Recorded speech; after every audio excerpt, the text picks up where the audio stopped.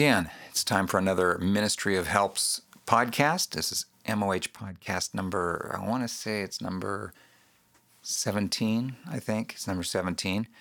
And this one is going to be another tape from the Reedley Revivals, where Winky is teaching, again, young converts on witnessing. Some of you that have been listening for a while, you know we did one called Conditions of Knowing God's Will. This one is called The Conditions of Salvation. We all know there are conditions to just about everything. Probably one of the few exceptions would be God's love. There's no conditions on God's love, but for God's salvation and other things, there are conditions. Even people who try to say they don't believe in conditions will still tell you that one of the conditions would have to be that Jesus died for your sins. Well, that's a condition. So if there's one condition, there may be more. And this was, again, a time when young people were getting saved and were just hungry to go out and tell people about Jesus. We have met in our travels. Dee and I have met some people who are like that now. And if you're one of those people listening in, take a listen to this episode and glean what you can for your witnessing. And we're going to just go ahead right with it. This one is called The Conditions of Salvation. So here is Winky. If you have your manuals with you, section we'll be looking at and looking through will be Andrew right at the end of the manual, called Witnessing Like Jesus. This morning we're going to be talking about the conditions of salvation. The conditions of salvation. The book of Acts, chapter 2 and verse 17, we read some very interesting words in the light of the youth awakening that is upon us. Shall come to pass in the last days, saith God, I will pour out of my Spirit upon all flesh. Your sons and your daughters shall prophesy. Your young men shall see visions, and your old men shall dream dreams.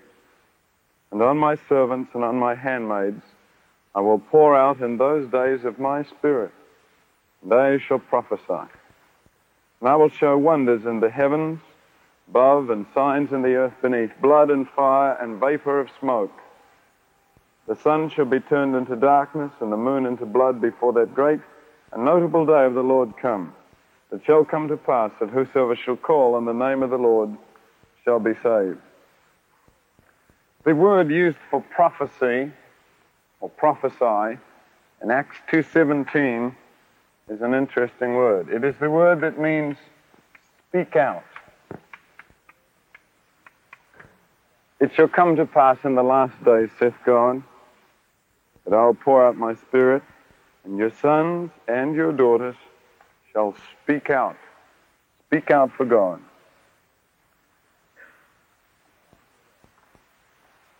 And that's one exciting thing I think about today's youth revolution. It has brought a willingness to be bold, to speak out, whatever you're speaking out for.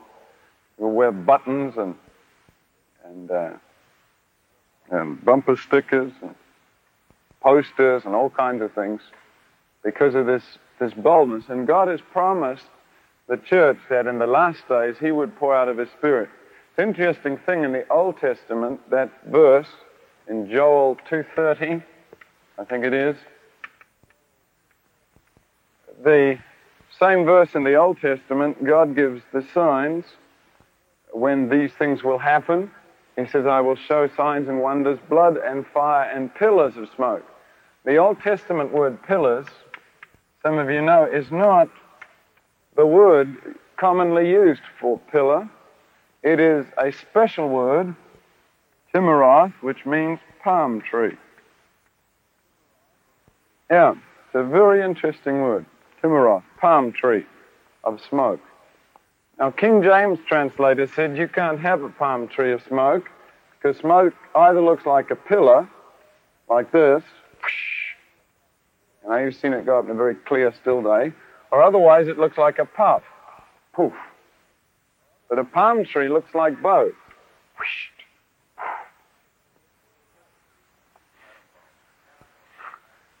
They said you couldn't have a palm tree of smoke, they said. So the King James translation in your Old Testament, you'll see the word pillars. But if you want to look that up in a Young's or Strong's concordance and look up the original word, you'll see the word palm tree. Very significant. It's Timaroth. That Hebrew word, Timaroth. It's only used twice in the whole Old Testament. The other time it's used in the Song of Solomon. And I think that's a significant word. God says in the last days you will see those signs, and young people will speak out for God in those last days. I think we're living in those last days. Now, before we go to speak out for men and women, and we're going to talk briefly about the preparation first of our own lives for the thing God has called us to speak out about. Before we speak out to men, we must first talk to God. If we want to have a real love for people, there must be a real love for God. If we want to hear from heaven, we must first let heaven hear from us. And this is a whole base of soul winning. That's why I put in the front of that little tract, the church is looking for better methods, God is looking for better man. That tremendous quote by E.M. Bounds in his book, Power Through Prayer. And that's the whole purpose of having a camp like this, where we first have a weeding process and get rid of all the hangers-on and the also-rans and take a group of young people who are committed to seeing Jesus Christ honored and glorified across the nation, and then pour into your hearts the tools that you'll need to do the job. It must begin then, all witnessing must begin with Christian people. I am against soul-winning plans that a soap manufacturer could change a few words with and sell soap just as effectively as he could preach Christ with it. I want to see the kind of idea of salvation, so we need the Holy Spirit to help us. And if we don't have Him, we're sunk. I need the kind of soul-winning plan in the hands of kids so that if their lives are far from God, it's not going to operate. We don't want kids coming through that are as garbagey as the person who gives it to them. We want to have young people who love God and who demonstrate God, and even if they don't have any plans, can still lead people through to Jesus Christ. And I had 15 soul-winning plans when I started off as a Christian. I used each one at least once. That was just about all I ever used them. Worked good the first time. It's like a sermon. You tried the second time, man. It was like dead cake, you know. I got the second thing. Finally, I found myself really bothered. I got the best plans out of the whole lot, and I thought, oh, well, I'll use these for my soul winning. And, you know, the argument seemed very good. And if you don't have a plan, you don't know where you're going, you get all confused. And need a plan. If you can memorize it, then you can, you know, work from step to step. And so I memorized it, and I needed my plan. And then one time I was talking to a person, you know, and he's looking at me, and I'm trying to remember the next part of the plan. What was the next thing of this plan? And this guy's trying to tell me about his wife has run off and left him, you know. I'm trying to think of the next part of the plan. And he must have sensed I was thinking about something else that wasn't particularly connected with his need as far as he thought. Now, he didn't know I was trying to lead him to Christ. All he knew that in the back of my head I was thinking about something else. It wasn't as important as his needs. And he left. The other thing that bothered me about a plan is I had a real good one. It was really a tremendous thing. Whether the guy wanted to pray or not, you put your hand on his shoulder and said, do you want to pray, you know? And, well, he could either tear himself out from under your hand and run down the street screaming, or he could pray. 98 out of 100 times, he'd pray. The thing that bothered me is I was doing this in Detroit Teen Challenge, had all these kids put my hand on their shoulder, would you like to pray? They prayed. And I came back the following day one day, and I saw a whole group of them that I'd led to Christ. I should come back every day, you know. I got 15 today, you know. Around my belt. I saw these kids down the street that I had witnessed to and prayed with. And they saw me coming. And I waved. I said, hi. And they ran down the street as fast as they could run. I thought, good night. There's got to be some kind of better soul-winning method than that. And there is. Have you ever wondered what Jesus' soul-winning plan was? You'd like to look at the book of John, and we'll see if we can find it. All right, here's the first time Jesus ever does any witnessing. Verse 35 of John chapter 1. Again, the next day after John stood and two of his disciples, and looking upon Jesus as he walked, he said, "Behold the Lamb of God." The two disciples heard him speak, and they followed Jesus. Jesus turned, and he saw them following, and he said unto them, "Have you ever heard of the four spiritual laws?"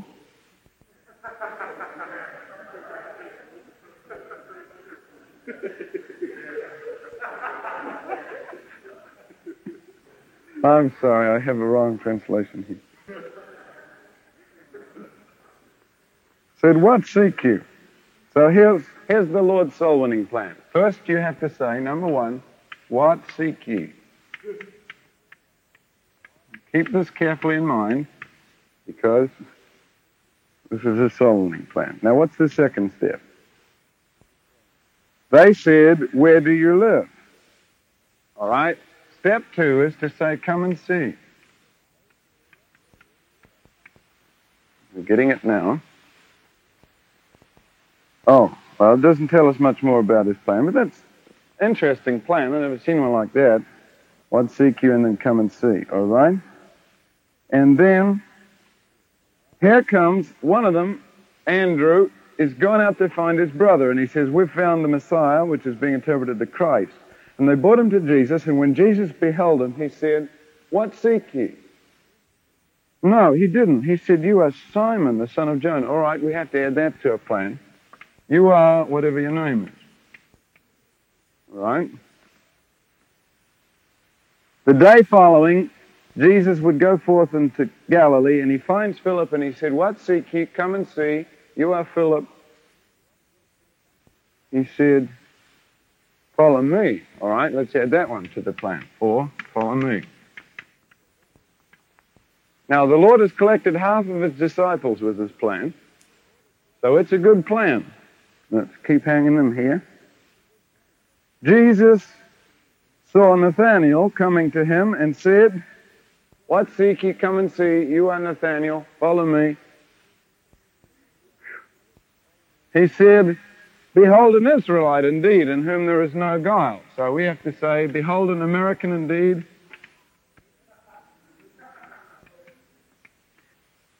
Huh? Boy, this is getting a complex plan. Next you say, "Because I said unto thee, I saw thee under the fig tree, believest thou? Thou shalt see greater things than these." There must be a simpler way to learn this. Well, let's leave this and go somewhere else. This is a little complex. We've got the basic idea anyway. You're supposed to say something about "come and see," or "follow me," or "behold an Israelite," or "tell them their name," or something like this. Now let's move on to John chapter 3, and we'll get the rest of this plan here. Then came to Jesus by night, and he said, "Rabbi, we know you're a teacher come from God. No man can do these miracles that you do except God be with him." Jesus answered and said, all right, what is he going to use? "Except a man be born again, he cannot see the..." Goodness, that's another thing we have to add to the plan. Got to be born again. Then you could look, if you like, onto John chapter 4, because we've got to pick up this strange soul-winning plan. Here's a woman in Samaria, verse 7. What is Jesus' opening remarks? "Are you interested in spiritual things?" he says to this woman. He actually says, "Give me a drink." Now, I don't know about you, friends, but if you keep on reading the Bible like this, you will go batty trying to work out a soul-winning plan. When I first looked at all the things that Jesus said, I thought, I can't believe this. He keeps going around saying mysterious statements, and people get changed all over the place. And I could not see how in the world there's any order or pattern in this thing till I began to understand what the conditions of salvation are. Now, the reason why I've gone this rather devious route by giving you all these different looks is to show you that Jesus did not have a plan. And I hope you understand that by reading this. He did not have a plan. Now, I'll tell you the disadvantages of a plan. The basic disadvantage is this. If you go up to one young man who has been witnessed to before by somebody using the same plan as you have used, he knows a plan is after him.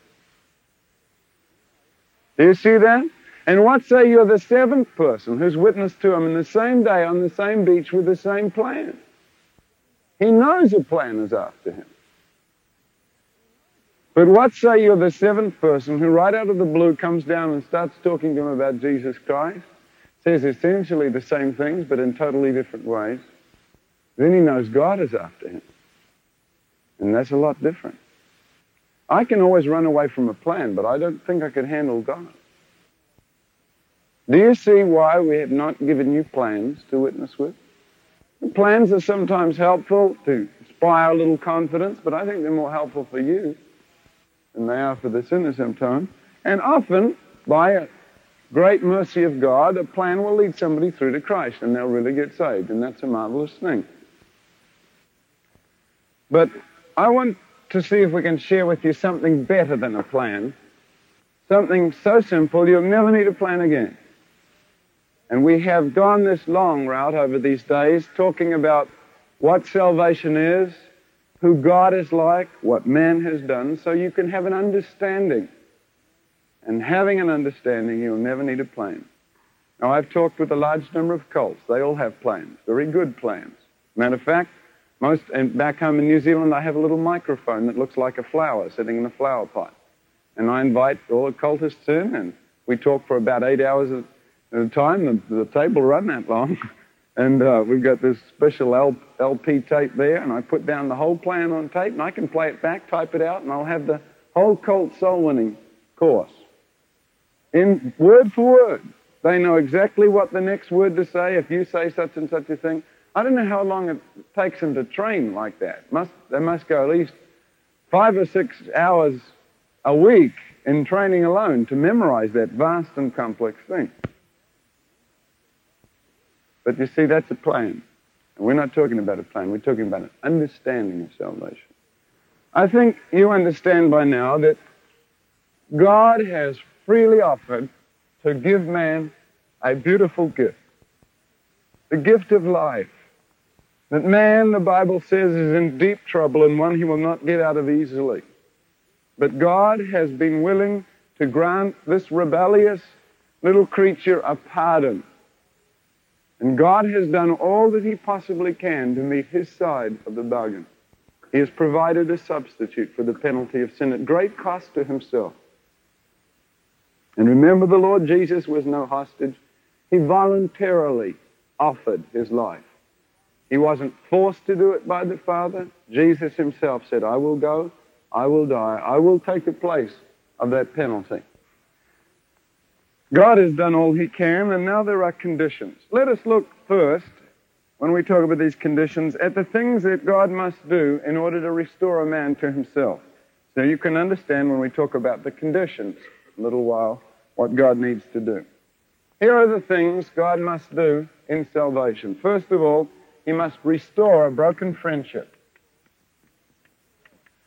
And anybody who has ever broken up with somebody that once was a friend and through some misunderstanding or some wrong move or false step broke off the friendship with that person, or that person broke it off with you, you know how hard it is to bring back two people who once were friends and now have broken and even become enemies.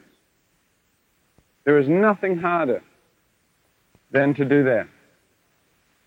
I think of Ben-Hur and Masala, that sometimes the friendships that were once so close together, when a thing of division comes in between them, then the gap becomes broader and broader until finally Masala becomes Ben-Hur's bitterest enemy and does his best to see him sold into slavery and his household wiped out. And Ben-Hur comes back and does his best to see his enemy destroyed. Restore broken friendship. Have you ever, let's say there's a guy and he really loves this girl, and you can tell he loves her because he's always talking about her all the time. And one day, he's really down. You go to him and you try to cheer him up. You say, hey, what's wrong? He says, oh, nothing, it's all right, you know. And you say, how's Amanda, or whatever her name is? And there's silence. See? And you say, hey, how's Amanda? He says, shut up, will you? See? Now, you know that there's been a breach because of the silence that happens. Now, what happens when you go up to somebody and you say, do you know Jesus? Or, boom, there's dead silence. You know there's the same kind of breach. It's a sensitive and very touchy subject. Don't talk to me about God, see? And that's one of God's hardest problems. He must restore a broken friendship.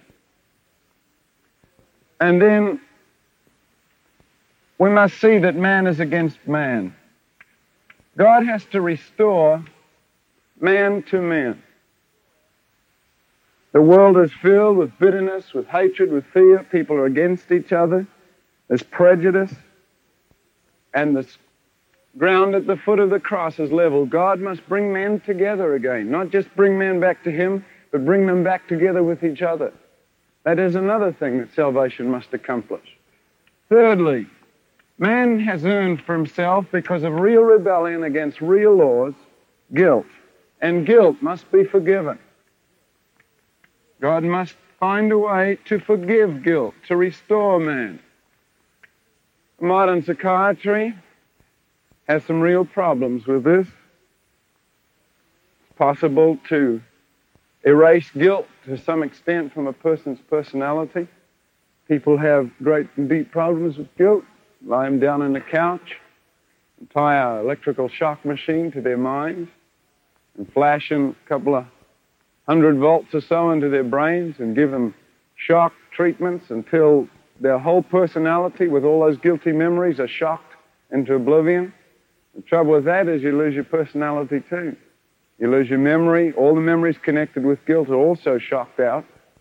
And you gradually, piece by piece, what say your whole life has been guilty? The only way to get rid of guilt is to shock your whole life out.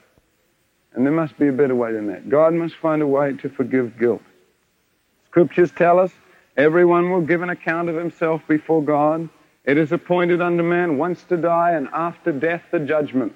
And everybody has a deep down sense that, you know, after death there's going to be even the materialist has that deep down fear. God is not mocked, for whatsoever man soweth, that shall he also reap. And it's funny how death is a very unpopular subject.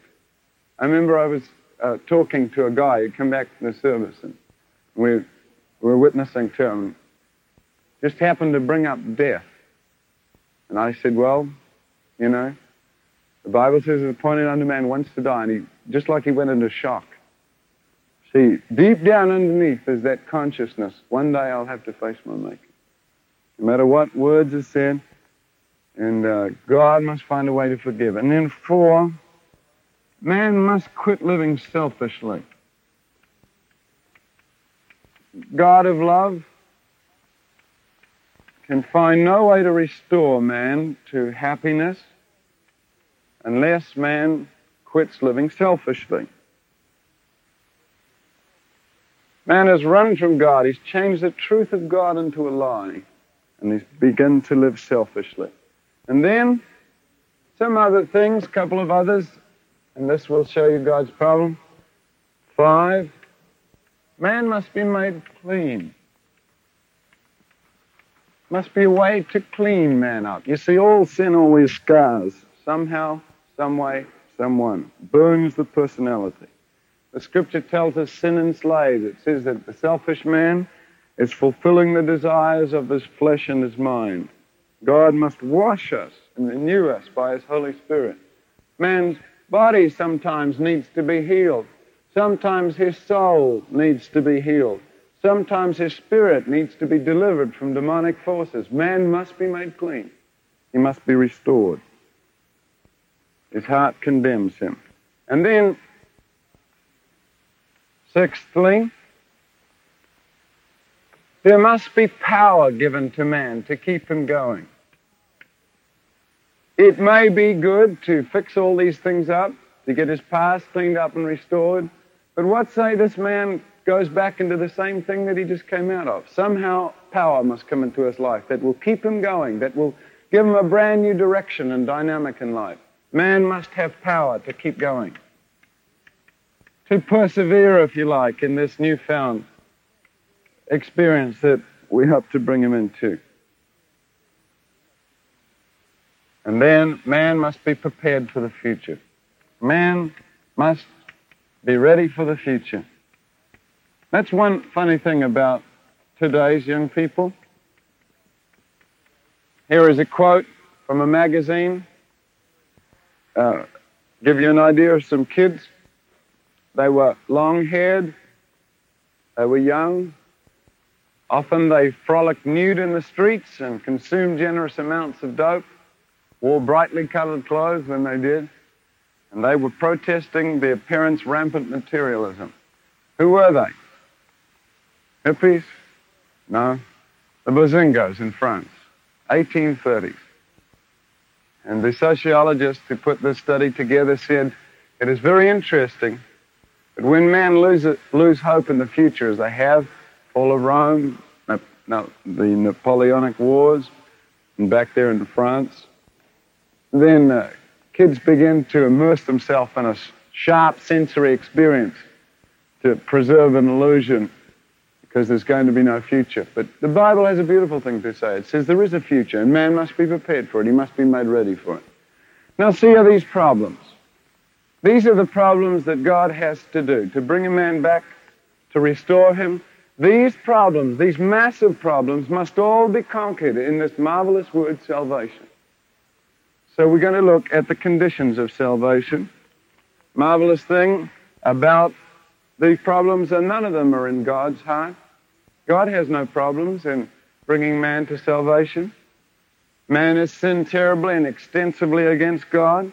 Even if he'd been a little good here and there, it would have alleviated, but his whole life has been selfish. And God still longs to forgive him. Man doesn't even want to ask pardon. Be one thing if man had done all these things and he was going around crying out to God, oh God, somehow pardon me. But he doesn't want to ask it. He's proud and he's hypocritical and he pretends he hasn't really done so much wrong and he refuses to acknowledge his guilt before God. God still longs to forgive him. And man is able to respond to God and he doesn't want to. It makes it even worse, and God still longs to forgive him. So God doesn't have all these problems with himself. He only has problems with man. All those things must be solved in salvation, and God, in his great wisdom, has found a beautiful way to solve them. That's where we look at the conditions of salvation. I think you ought to understand, first of all, that there are different ways in which a person can make a false decision for salvation. I want you to look in either one of three Gospels because the story appears in all three. It's the story of the sower and the soil. You'll find it in Matthew 13. You'll also find it in Mark.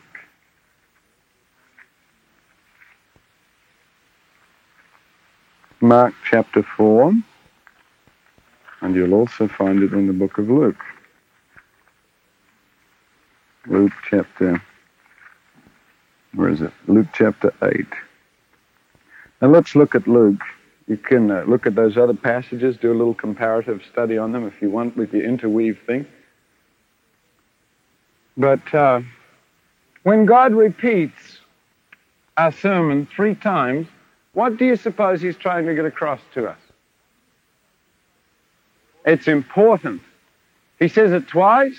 If I say to you, listen, and then I say listen, I say it twice. Well, if I say listen 3 times, you really listen. That's what God says. You read it one thing, you say, I read that story. And he's saying, listen.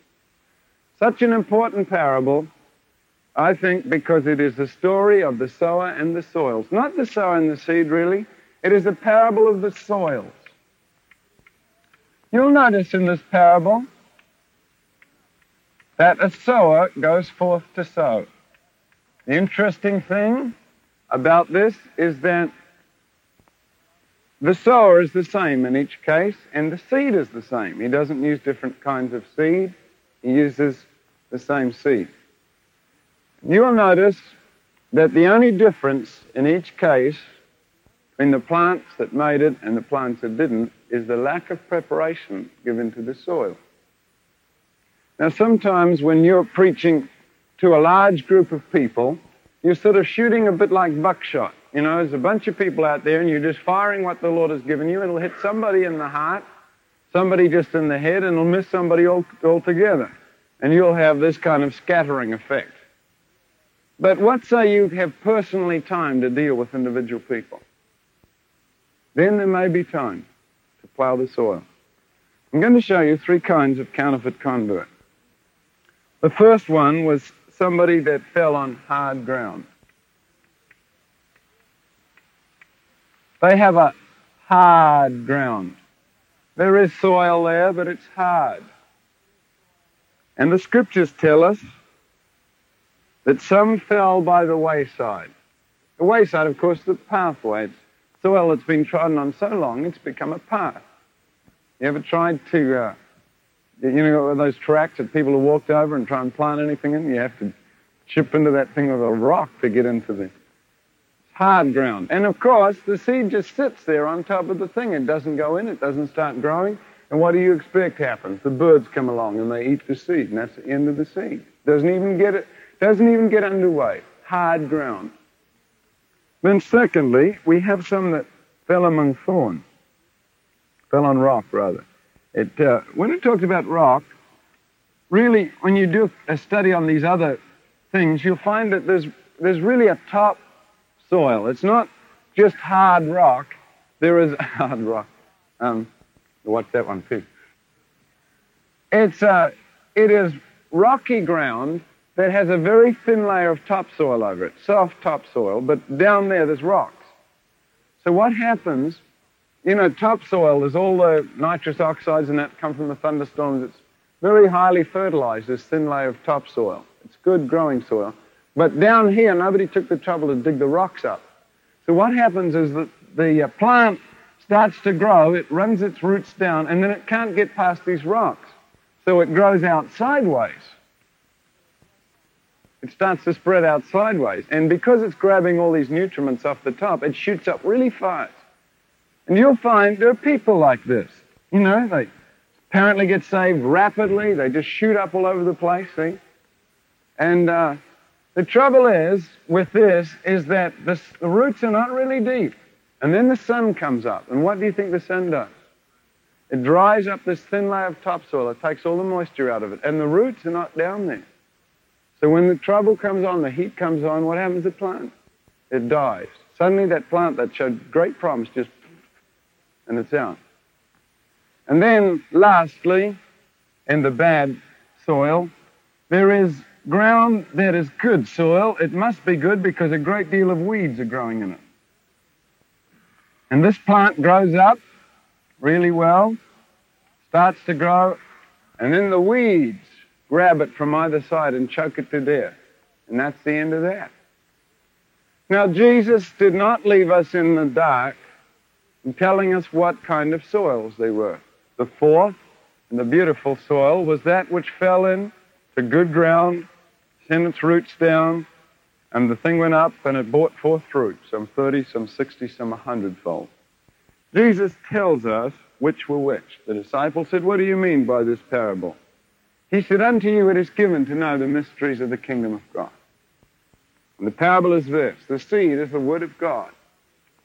The sower, of course, is the one who preaches the word of God. Namely, that's you, and you're witnessing. Those by the wayside are those that hear. Then comes the devil and takes the word out of their hearts, lest they should believe and be saved. That's why we have to pit out prayer against the enemy when we pray. And we also have to learn how to break up the fallow ground in a person's life. We find a hard kid. Now, how many of you know it's easy to witness to somebody who's just, walked in and he's broken and he's weeping all over the place and he says, "I've done everything there is to do and I'm still not cleaned up," and he says, "Is there any hope for me here?" And, what do? You don't have to say, "Well, let me see now. Let me try my first 1,500 things on you." When a kid comes in, he says, "I hate what I'm doing. I despise what I'm doing. There's no way I can get out of it." Then what do you say then? This man is broken. So you just plant the seed in of faith and then watch it shoot up.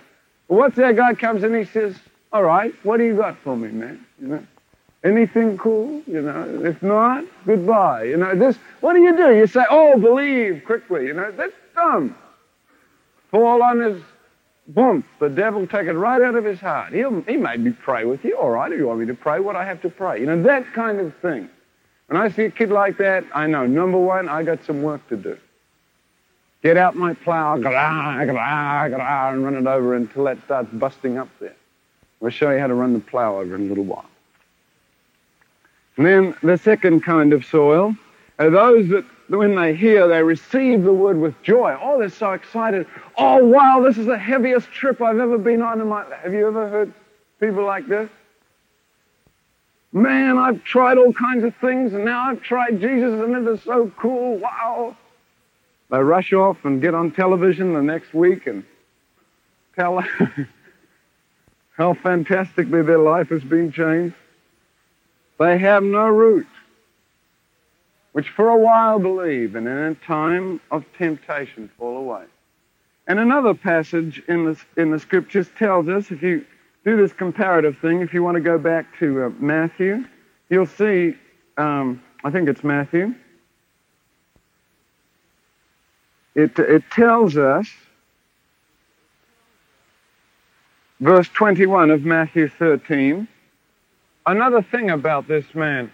Why was it that he got offended? It says, 21, when tribulation or persecution arises because of the word, by and by he is offended. So what the son is here is trouble. Now we find out we've got a counterfeit convert. He likes to serve Jesus as long as it's the in thing, see? Wow, you know, this is so heavy. Jesus is known all over. And it's so cool to be in. So I'm for Jesus. Now, what's say Jesus is being nailed up on Golgotha? Suddenly, this person isn't interested. It's not in it anymore to be Christian. It's completely out. That's the kind of person you see. And you can watch that. How many times have we seen a person, I think of movie actresses that weep and say, oh, you know, I got saved, and they testify all over the place, and people shoot films on them in their first 3 days of conversion, and 2 days later they're back boozing away again. They backslid, apparently. I don't even think they slid forwards. Nobody took the trouble to teach them that serving Jesus, you didn't serve Jesus because it was fun. You didn't serve Jesus simply because he'd make you happy. That was a side benefit. You serve Jesus Christ because he's the loveliest person in the universe, and whatever it costs you, whether it costs you your life or not, you still serve him. That's why when we take a young convert, we never push him out. I would never take a person who had a really rotten background, you know, whose life was totally messed up, and then push him suddenly in national prominence. I'd let him be tested. Try out, see, run a plow over and over again to see just how his heart was broken up. Let him be tested by the Lord until he's proved himself worthy. Then let him testify and tell people what Jesus has done in his life, because something has happened for him. Do you see this? And don't be so keen on telling people they're saved. You let the Lord tell them that. You've got no right to tell them. You can't say, now you're a Christian. You don't keep the books, he does. I say if you've met those conditions, God will justify your salvation. If you haven't, I'm not going to tell you you're saved. See, because I don't know. I'm not God. I just messenger boy. I just pass on the message. And the last guy, who was this guy? Well, he started off well, but nobody took the trouble to get rid of the weeds in his garden. And I think here we have a friendship thing. There's got to be a coming out of the crowd. There's got to be a complete separation from the crowd.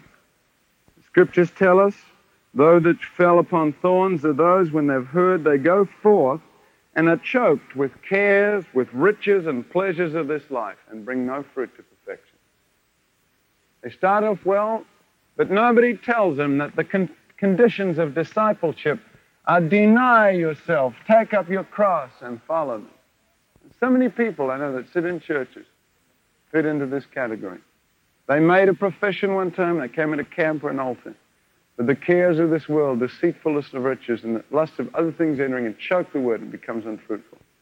Now, The thing we really want to look at is what God says here, and I want you to do this comparative study now. We're going to get the conditions of the ground that made it. I want you to read out for me. You can look in any one of the sections. Tell me what God says are the conditions of the ground that made it. Verse 15 of Luke chapter 8 tells you some conditions. They've got to be honest, a good heart. They heard and keep it, and they bring forth fruit with patience. Let's look at any other place in the Luke, in the Matthew and the Mark section, see if we can get anything else. Verse 23 of Matthew 13. And understand it. Aha. See the value of the comparative thing? And now let's look at Luke, see if he adds any, Mark, see if Mark adds anything. Mark chapter 4 and verse 20. They received it. Here are God's conditions of salvation, very carefully laid out for us. So we do not misunderstand what it costs to be a Christian. An honest heart. The man must hear the word. His heart must change. He must be good. He must receive it. He must keep the word. He must understand what he does. He must bring forth fruit as a sign that he has made it with patience. And there it is, conditions of salvation. And we're going to look at the ones that are most important here, and we're going to see what God means. If I was to sum up all the things that this man does into a few words, could we put these together in one or two words now? Let's look at this thing. Which one will we put first? The one that God puts first, honest. Now, can we put any of these in a second category? Heard, receive, and understand. All right. Could we put understand under honesty? Could we put receive down here under keep? And what about the patience? Where can we put that? Under here. Bring forth fruit. Put that in here. Let's see what the Bible fruit is, by the way. Book of Matthew chapter 3 and verse 8. Let's see what the fruit God is looking for. Good friends, we have three conditions. Admit, repent, and these are summed up in the Bible word faith. Do you see the conditions? Very simple. But now do you see the breakdown of these things? To have an honest heart is to really understand what God is talking about and to be open with Him.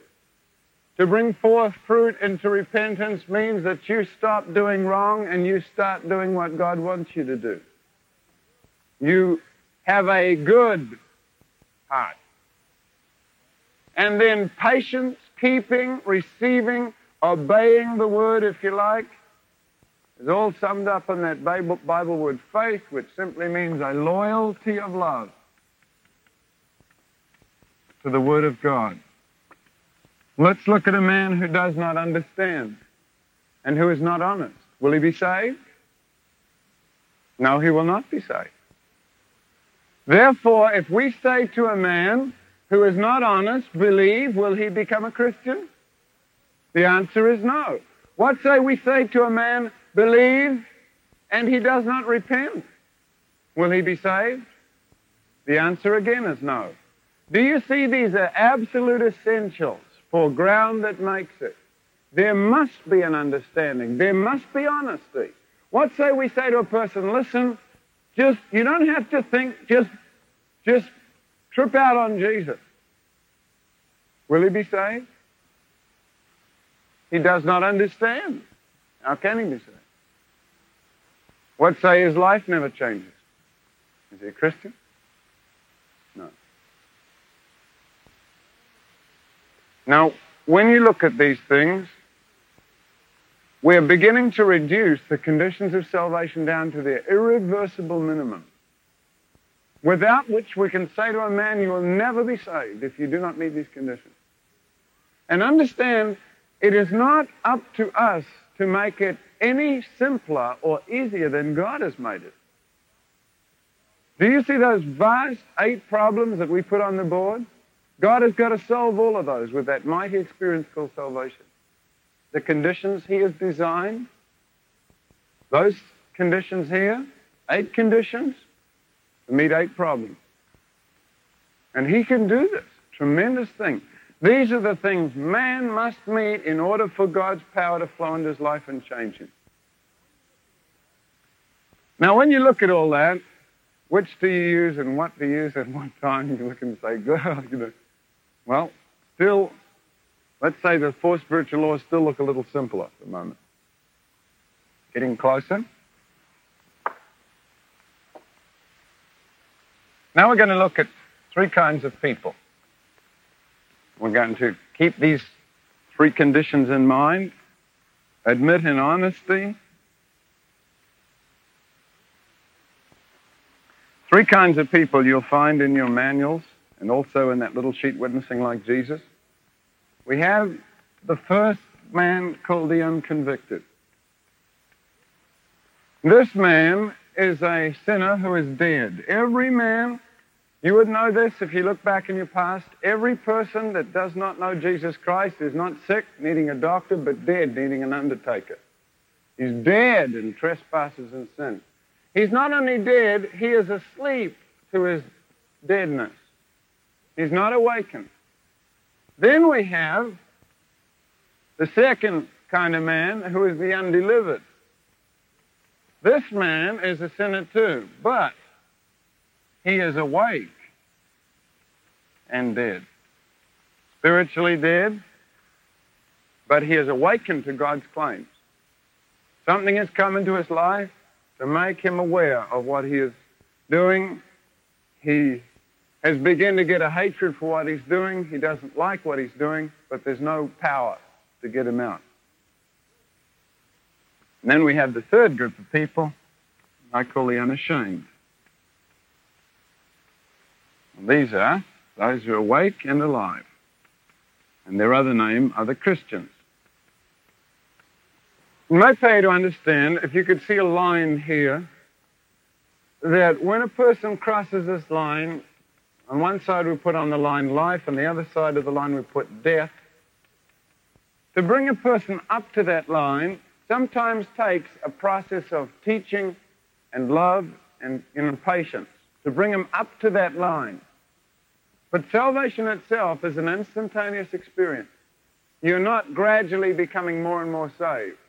You're brought up to a point of conviction, up to a point of decision, and then when that decision is made, a man shifts from death to life in a spontaneous, miraculous rebirth experience the Bible calls a new birth. His whole life has changed, transformed and shifted around. But not all people are as close to the line as others.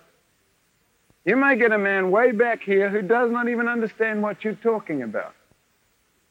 Now, so many preachers go out, for instance, and try to speak to young people, and they don't understand their culture or their language or their words. And they come and they say, brother, you really need to be sanctified and regenerated by the blood.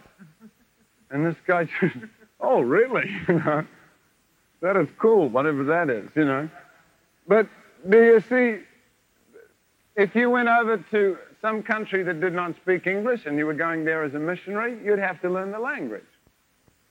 And the person must understand what you're talking about. That's why it's so good to be able to be in the youth culture and work out of the youth culture and talk to people that you know. You know the language already. You don't have to be like a missionary and have to spend 4 years learning the language. You know the language already. Man, you were born in that mission field. You know all the things there are to know about it. All you have to do is get the message and be God's man, and that's what this is all about. You have a tremendous advantage if you've lived already. People say, let's go over to Africa and help the heathen. I think there's more heathen per square inch of high school and college campus than there are per square acre of jungle. But you may meet a man who's way back here. He may have no conception at all about God. Now, what do? Do you rush up to this man and say, believe on the Lord Jesus Christ and you'll be saved in your house? He says, oh, what is saved? He doesn't even think he's lost yet, see? Oh, he feels, and I've listed here in the manual and the little tract you have, what a man who is asleep in bed may feel. He doesn't usually feel greatly convicted of guilt or sin. Sometimes he feels vaguely disturbed about things like that. But the usual characteristic to this man, you'll see this under where it says mission. See the mission under 2? His life is both basically selfish and dishonest. This is a habit. He has no obvious concern or thought about God. He has little or no sense of the wickedness or danger of sin. How many people are getting in society like this now? Because Christians do not understand how to use the law of God, how to use repentance to run the plow over and break up people's hearts. They have no feeling or no awareness of what God feels about what they're doing. And they're unaware of the terrible destiny they're forging for their lives. The Bible says they are blinded. They can't see all these things. And what do they feel, these people? They are bored. A great deal of them are bored. They've done everything there is to do and there's nothing left to do. They have no purpose in life. They feel vaguely dissatisfied with themselves. It's sometimes the word lost comes through strong to this man. Lost. He walks outside and he's done everything there is to do and he's tried every kind of sin imaginable and he looks around and it's just empty and he says, I'm lost. It really means something. Lost. Now, what is this man looking for? He's trying to look for some kind of happiness that lasts. Some kind of meaning and purpose in his life. Sometimes security, accomplishment, and love. Most of all, love. Some real, genuine kind of love. Somebody that really cares. How many unconcerned men do you know that you've met that are like this, that fit into this category? Do you remember these kind of people? You were there one time. You were there one time. Look back at the pit that God called you out of, and you'll remember where you were. Now, if somebody had come to you at this time and laid a heavy thing on you about believe in Jesus Christ, you may have listened, you may not have. It didn't hit you where you were at.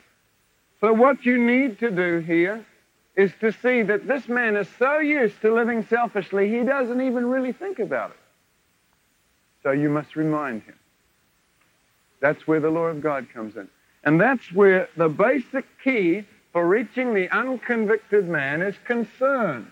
It is love on behalf of the Christian. That's why I put it in a little bracket here. Key, concern.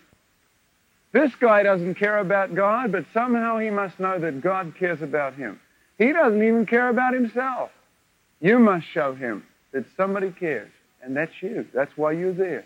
You must show him that you care and that God cares. And usually a guy will say this to you, well, what do you mean now? I don't know what you're talking about. He'll say this kind of thing.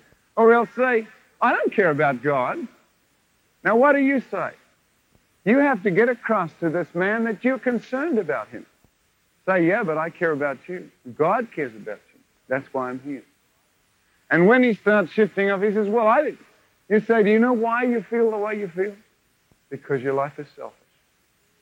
When you come in there and he feels this love, you start to bring back to mind for him the real reason of his problem. What your job is, friends, is to wake him up. Let me show you now. Let's turn to the book of Acts and see what God called the Apostle Paul to do. The book of Acts, Paul shares with us his heart in Acts 26. He tells us the commission that Jesus gave him, which was kept secret in the earlier part of the book of Acts. You don't really see the full commission Jesus gave. to the Apostle Saul, or Paul, Acts 26, he said, verse 16, rise and stand upon your feet. I've appeared to you for this purpose, to make you a minister and a witness, both of those things which you have seen and of those things in which I will appear unto you, delivering you from the people and from the heathen unto whom now I send you. Verse 18, to open their eyes, to turn them from darkness to light, from the power of Satan to the power of God, that they might receive forgiveness of sins. Do you see Paul's commission? Open their eyes, to turn them around from darkness to light, that they may receive forgiveness. So our job is to open the man's eyes. Now, the basic thing we've been giving you here is that all sin is selfishness. And you have marvelous allies working with you. Your marvelous ally is your conscience and the Holy Spirit. Conscience inside this man and the Holy Spirit. Now when you say to him, well, I'll tell you what your problem really is, friend. Your life is selfish. You've hurt God, you've hurt others. And when you say selfish, it starts to strike a chord deep home inside this man's heart. He understands. You may say selfish. The Holy Spirit may say lust, cheat, lie, dishonest. You may run all those things through his mind. You're just saying selfishness, and the Holy Spirit is putting all these words in here and bringing all these pictures. You've got a tremendous help there. You don't even know what's happening. Sometimes it's so funny. I'm talking about like this, and I'm giving an illustration. A guy's going, ooh. I'd say for instance, you got a girl into trouble. And that's exactly what he did, you know. Well, I was talking to one guy, and I said, now, let's say you stole something from a shop. And it's just weird, God, you know. But God can give you words. How do you think the woman at the well got hit right between the eyes? Jesus said, give me a drink of water. And then she went through all this rigmarole. And then Jesus looked, he said, oh, go call your husband and come here. She said, oh, sir, I have no husband. He said, you're right. You've had 7 husbands. The man who's living with you now is not your husband. Sir, she said, I perceive you are a prophet. But you know why she went and called all her friends? Because there was a supernatural thing in that witness. She knew it. Jesus wasn't following a plan. He hit her right between the eyes. And you watch the Holy Spirit work with you. We talk so much in soul winning plans about needing the Holy Spirit, and you never need him. It's all programmed for you. I want something that you can't go out without needing God to show you what's going on inside that guy's heart and head. And then watch what the Holy Spirit does. What power to be able to work with Christ, to run a plow over the man's heart. Understanding, a very simple thing, you must show your concern. And we'll come back and simplify this even more in a second. The next kind of man is a convicted man. He has an awakened interest in God. He's convicted, but he's not converted. Often, this kind of person is a church-type person. And many of them think they're Christians. If you wanted to name this man and give a perfect description of his life, you could use Romans chapter 7. You could read it out to him and say, isn't this you? The good that I would, I do not. He said, yeah, that's me. And they say, well, that's an unsaved man. What? That's supposed to be a Christian. No. Whatever happened in Romans 7, the opposite happened in Romans 8. And if Paul describes his life in Romans 7, in Romans 8, he's out of the life he used to be in. And so many people sit in churches, think they're Christians, and all they are is awakened, convicted sinners. They have never been delivered from sin. They just have a rotten feeling about sin now. They know enough about the gospel to feel rotten about it, but they do not know enough about the power of Jesus Christ to be free from it. When you find a man who is awakened to a sin, but he's undelivered from it, then your key now is challenge. You must lay before this man or this woman that you're talking with, this girl or this guy, you must lay before them the cost of what it means to be a Christian. So when I work in a church, I come very strong and on this thing. I'll say, if you want to give your life to Jesus Christ, it'll cost you everything you've got. Is it a boyfriend? Is it a girlfriend? Is it a habit, a plan, a dream? See? Put the challenge out there. And they must be willing to make that cost. If they don't, they will never be delivered. If I took a bunch of unsaved guys, I would preach unselfishness for a long time until I found an awakening. Then move down here. And finally, the Christian, you'll recognize them. They love Christ. Some of them have battles, struggles, trials. Whenever you zero in on a Christian and give him the answers on something, he goes away and gets it right immediately. That's the difference. Now, let's come all the way back and sum this up to close up here on all these things that we've been talking about. We've covered the board with conditions. I took in the little track, these are the facts, and I laid out those basic conditions and I amplified them so that it would be easy to understand. But I did an interesting experiment one time. I took a bunch of kids that had given their lives to Christ and I asked them to write out how they really got saved. Not how they were supposed to get saved, but how they really got saved. What was it that went through their heads up to and including the time when they finally decided to make that break? And it's really interesting. We know now that there are 3 conditions. What are they? Be honest. And then the second one, repent. And third, faith. Faith in who? In Jesus, not in faith. Some people say, I have faith, and their faith is faith in faith, whatever that is. Just as long as you have faith, brother, that's the important thing. Faith in who? Word of God, living and written. Written book, obedience to it. All right. And the interesting thing, when I ran this study with all these kids, they all wrote in, and it was so weird. They said, well, I don't know, they were singing about the lamb, and I thought, what a funny thing to call a person a lamb. And they were talking, and all these different weird things that went through their minds. And then I discovered something really marvelous. This will simplify your witnessing right down to absolute zero minimum plan. What is the first thing that God has to do to bring a man to salvation? The very first thing. Before anything else.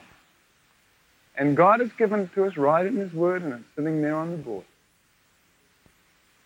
And it comes by being honest. I want you to think very carefully about this word honest. And when you read in the Bible, all the word lies, hypocrisy, have you ever wondered where Jesus is as far as the sinner is concerned? People have this idea. Here is a sinner sitting here, see? All right? And he accepts Jesus into his heart, and they get this idea. You tell me where God is. Or better still, tell me where He isn't.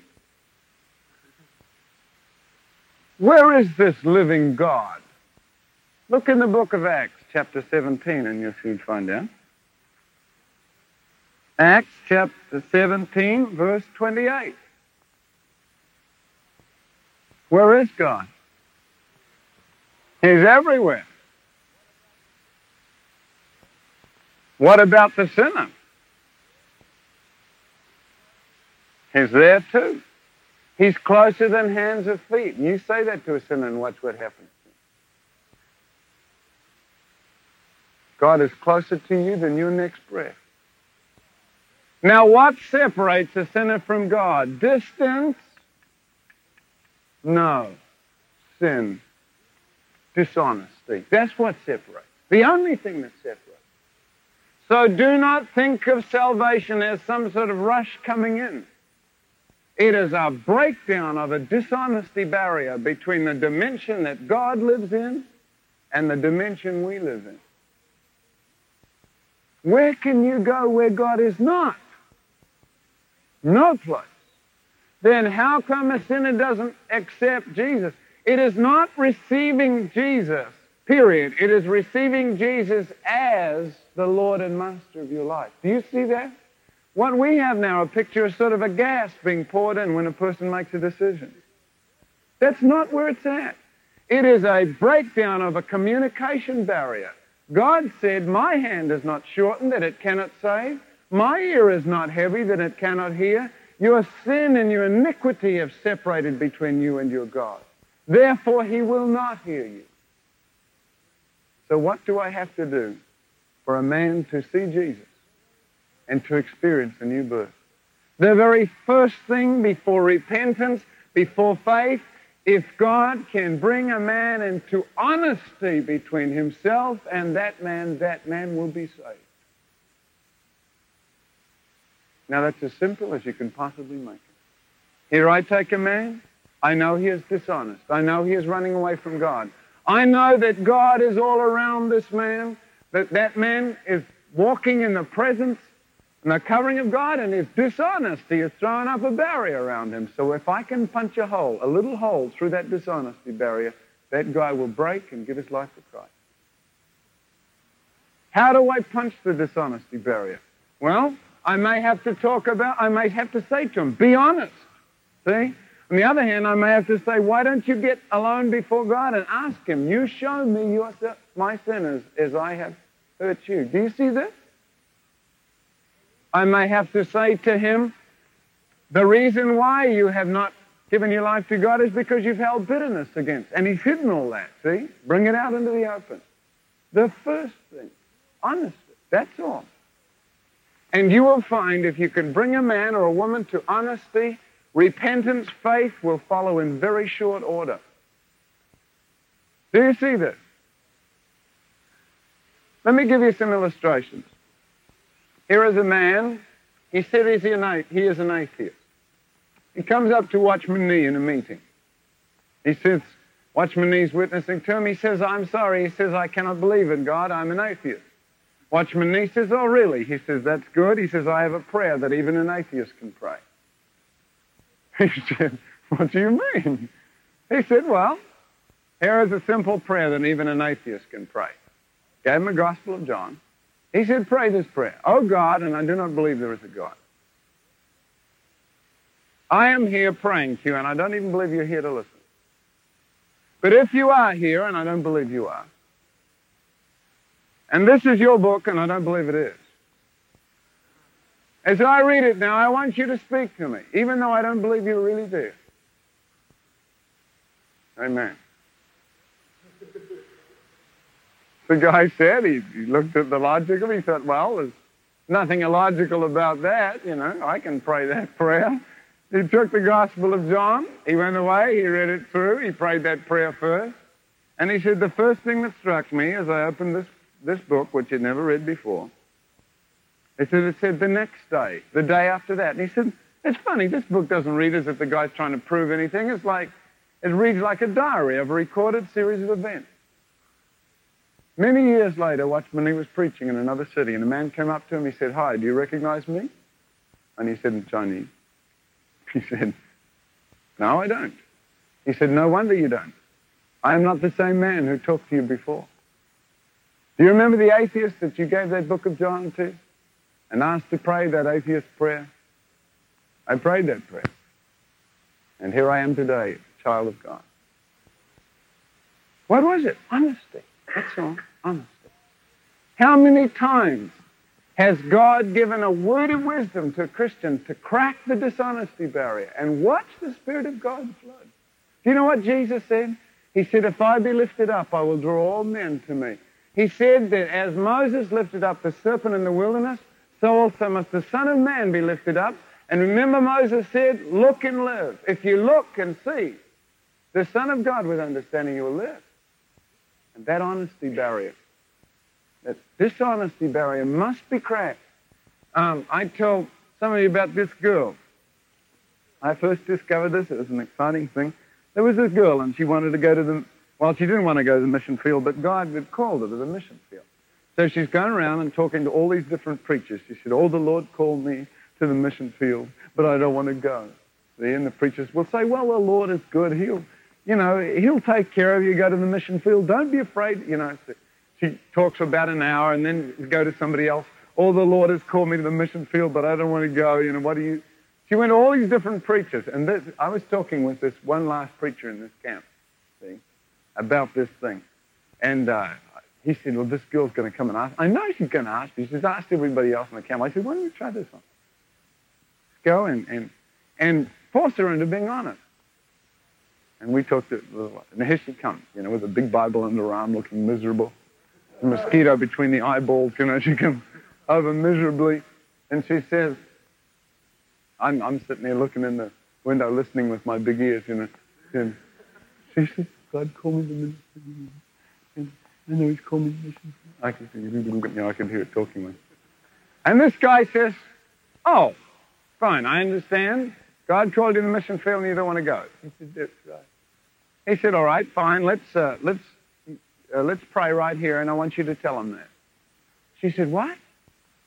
He said, just tell him that, what you've told me. She said, what? Just tell him, God, I know you called me to the mission field, but I don't want to go. Amen.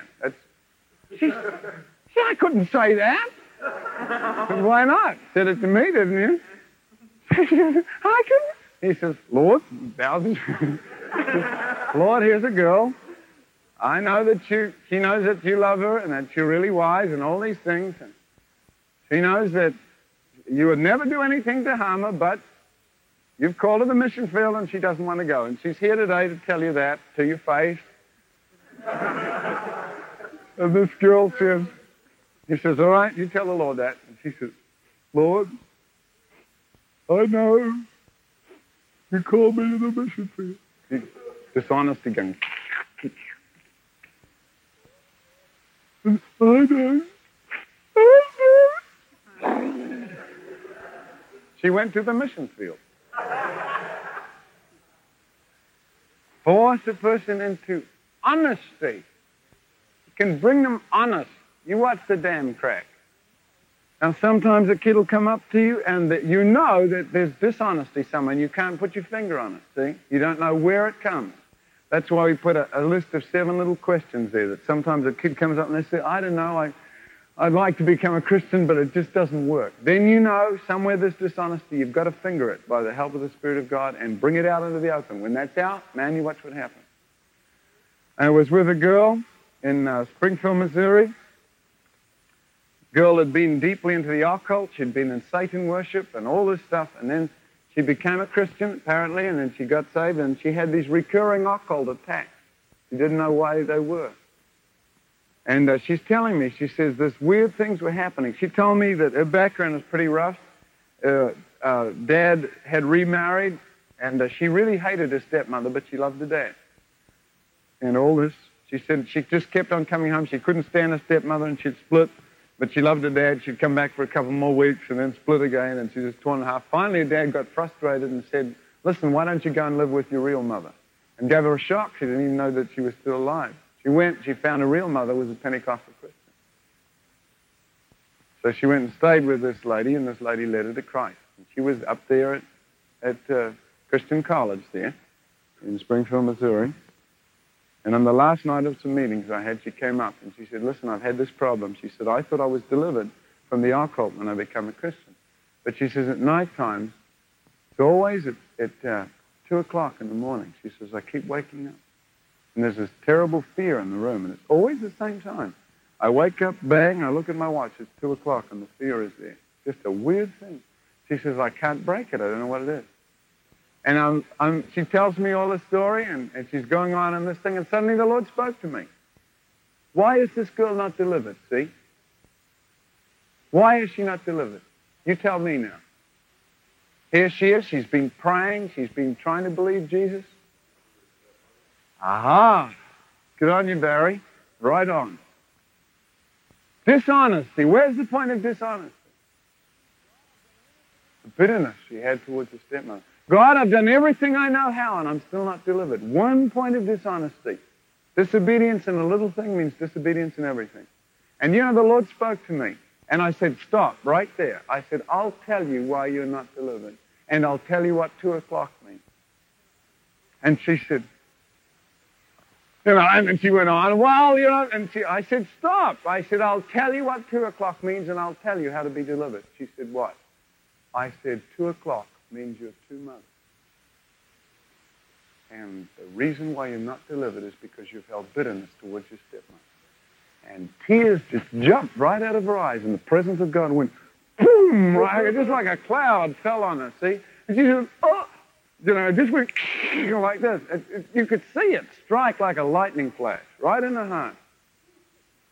And I said, you'll have to forgive your stepmother. She said, I can't. And I said, yes, you can. I'll show you how to. And I got a little thing here on how to confess and restore, see? And it was hard. I said, this is what you'll have to do. You'll have to write a letter of apology. I just happened to have a stamp with me. And I said, this is how you do it. She sat down, and a girlfriend was with her. And I said, listen, before she goes home tonight, you make sure she writes that letter and mails it with a stamp on and the right address. See? And her girlfriend said, do you have a stamp you could give me too? I have one to write. What a tremendous thing to find a point of honesty. And think what God is trying to do. Just bring men to this. And whether you have the proper direction then, any direction, you can give a man then any direction. In short, that will bring him to honesty, that will make him turn his back on the particular form of selfishness he's had and give his life lock, stock, and barrel to Jesus Christ. That's basically all salvation is. But when you understand it, you can apply it intelligently. Do you see what we're talking about? If you know the guy's problem is bitterness, then you know to bring him to honesty, he must be willing to forgive. If you know a guy's problem is reputation with his friends, to bring him to honesty, you have to say to him, it's going to have to cost you the opinion of your friends. Do you see this? If you know the guy is proud, you'll have to say you'll have to humble yourself before God, before he'll meet you, or you'll never be saved. Do you see this? It's a very simple thing. It's a tremendously simple concept. And what freedom you get in witnessing. Sit down with a kid, talk to him. You're really listening to him now. You're not holding some plan in the back of your mind. You're really listening to... Why are you listening to this person? Because you want to find out where their point of dishonesty is. What is the thing that has stopped these people from coming to Jesus Christ? Something in their lives that are dishonest. So listen and expect the Holy Spirit to show it to you as they talk. How do I know they're going to talk about the thing that's in their heart? Because the Bible says out of the abundance of the heart, the mouth speaks. So I'm listening. The kid says, I don't know, I've tried to be saved. Nothing's ever happened. I'm listening to the words come out, and I say, well, I'll tell you why. Because you're bitter. See that? It's so beautiful. You know, a kid saying, I've tried to be saved and nothing's happened, and aha, anger, unyielded right. Some things you've never been willing to yield to God. There's a power this brings into your witnessing. You're free, really free. You're not holding little plans and things in your head to do. See? Now, we have materials to help persons, show them how to apologize or show them how to forgive and these other things, and they're up here. But see, the key thing is this honesty. Bring them to honesty. I have to tell you the story about this boy. Some of you heard it before. I think it's a good one, though. There's a boy up in camp. Many other kids had come through to Christ. This guy wouldn't. He knew everything. He, saw all his friends get saved, realized what was happening, and just held back. No. So finally, here comes this kid, and he comes in, and they bring him over there, and I have to go over and pray with him. And I said to this guy, I talked to him for about half an hour. I told him how much God cared about him, how much his selfishness was hurting. I went through the whole thing, see. The kid sits there, didn't say anything, and I said, are you willing to give your life to God? He didn't say anything. I said, listen, I want you to understand that as long as you live selfishly, God is holding your breath in His own hand. And I said, the only reason you're still alive today is because of the mercy of Jesus Christ. I said, you cannot live this hypocritical in-between life. And I want you to make a choice. Either serve Jesus Christ and give Him everything you've got, or get right out of the church and quit calling yourself a church Christian, because you're not. And I said, I'm going to give you just 60 seconds. to tell God with your own lips one of two things. God, I'll give you everything I've got and I'll give up my pride and my hypocrisy. Or God, I don't want anything to do with you. Goodbye forever. I'll give you just 60 seconds. And I walked away. I was praying, Lord, hit him. I came back and I said, what did you say? He said, didn't say anything. I said, oh. Then you committed your life to serving yourself. You don't say anything. You're staying right where you're at, and that is in rebellion against God. I give you another 60 seconds to ratify what you're doing. I said, you've got to be honest. Walked away again. Lord, hit him. Now, I very rarely do this. I've never done this with anybody else. Came back in, and the guy, he was sitting there with his head down, and I said, what's it going to be? Are you going to give in to God's love, or are you going to go on pretending? Didn't say anything. I said, all right. I've said everything I know how to say to you. I put my hand on his head. I said, Lord Jesus, here's a guy.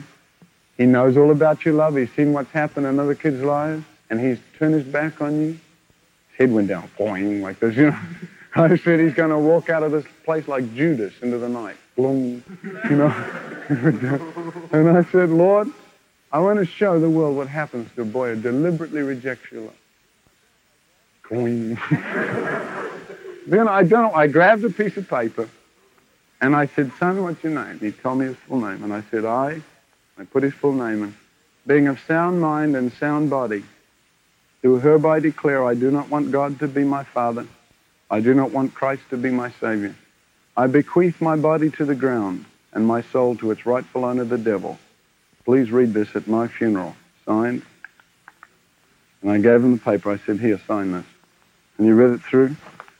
He said, I'm not going to sign that. I said, why not? It's true, isn't it? You've sat here and you've said to me, I don't want anything to do with Jesus Christ. And yet you still persist on pretending that you're Christian. And he said, I'm not going to sign that. I said, I don't want any preacher telling lies over your grave. I want to show the world what happens when a young man deliberately rejects and spits on the cross of Christ. I said, I want a preacher standing up saying, he was a good boy. He was a church boy. He was a Christian, but he strayed. I want that in writing. Sign it. And he said, I don't want to sign it. I said, then get on your knees and give your life to Christ. Boom! He fell off his chair, fell on his knees. I said, say, Jesus, I'm a dirty, rotten sinner. He said, Jesus, said, a dirty, rotten sinner. He said, I'm a sinner. I said, a dirty, rotten sinner. I'm a dirty, rotten, and the dam broke. Whoom! Repentance, power, faith, power. We got it finished praying, brother. I didn't have to say, now don't take it by feelings, you know. He jumped up, he hugged everybody in the room, he ran around and hugged everybody in the camp. I didn't have to say, I wonder if he's a Christian. See, use that. Honesty. Honesty. Let's look to God in prayer, John. Heavenly Father, witness is such a simple thing when we understand what the gospel is. You come and you raise interest, people's curiosity. They come and they say, who are you? And you say, come and see. And then you bring them into honesty. We thank you for the way that you witness to religious people like Nicodemus, raising questions again. Except a man be born again, he cannot see the kingdom of God. To bring a religious man like that into honesty with you. To take a woman whose life has been messed up and has to hide from the other woman in town. To bring with a supernatural word of knowledge her into honesty. So she says, come and see. The man that told me all things that I ever did. Is not this the Christ? Now, Father, help us to be men and women of transparency and honesty. As we go out talking to other young people, we can feel the presence of the Holy Spirit flooding our lives and flooding our eyes and giving them the courage to see that standing in front of them is somebody who for the first time in their lives they have seen as really transparently honest. Give them the courage to reach out and touch you. Your living presence that surrounds them, and covers them, and deals with their heart. For Jesus' sake we praise you. Amen. All right, there you have it. The Conditions of Salvation by Winky Pratney. The pieces of paper that he mentioned that he had on hand were These Are the Facts and Witnessing Like Jesus. Those tracks have been digitized and they're now available to you for free downloads from MOH.org under the Discipleship Materials banner or tab. He also mentioned reading from the chapter of Andrew in Youth Aflame. If you have an old Youth Aflame, you can look that up, or if you need a new one, I'll put a link to the new Youth Aflame 2.0, which has just recently come out. I'll put the links to all three of those things in the comments below on the podcast. Other than that, that's about it. I'm Jim Patton, your host. Thanks for coming along for the ride, and we'll see you next time.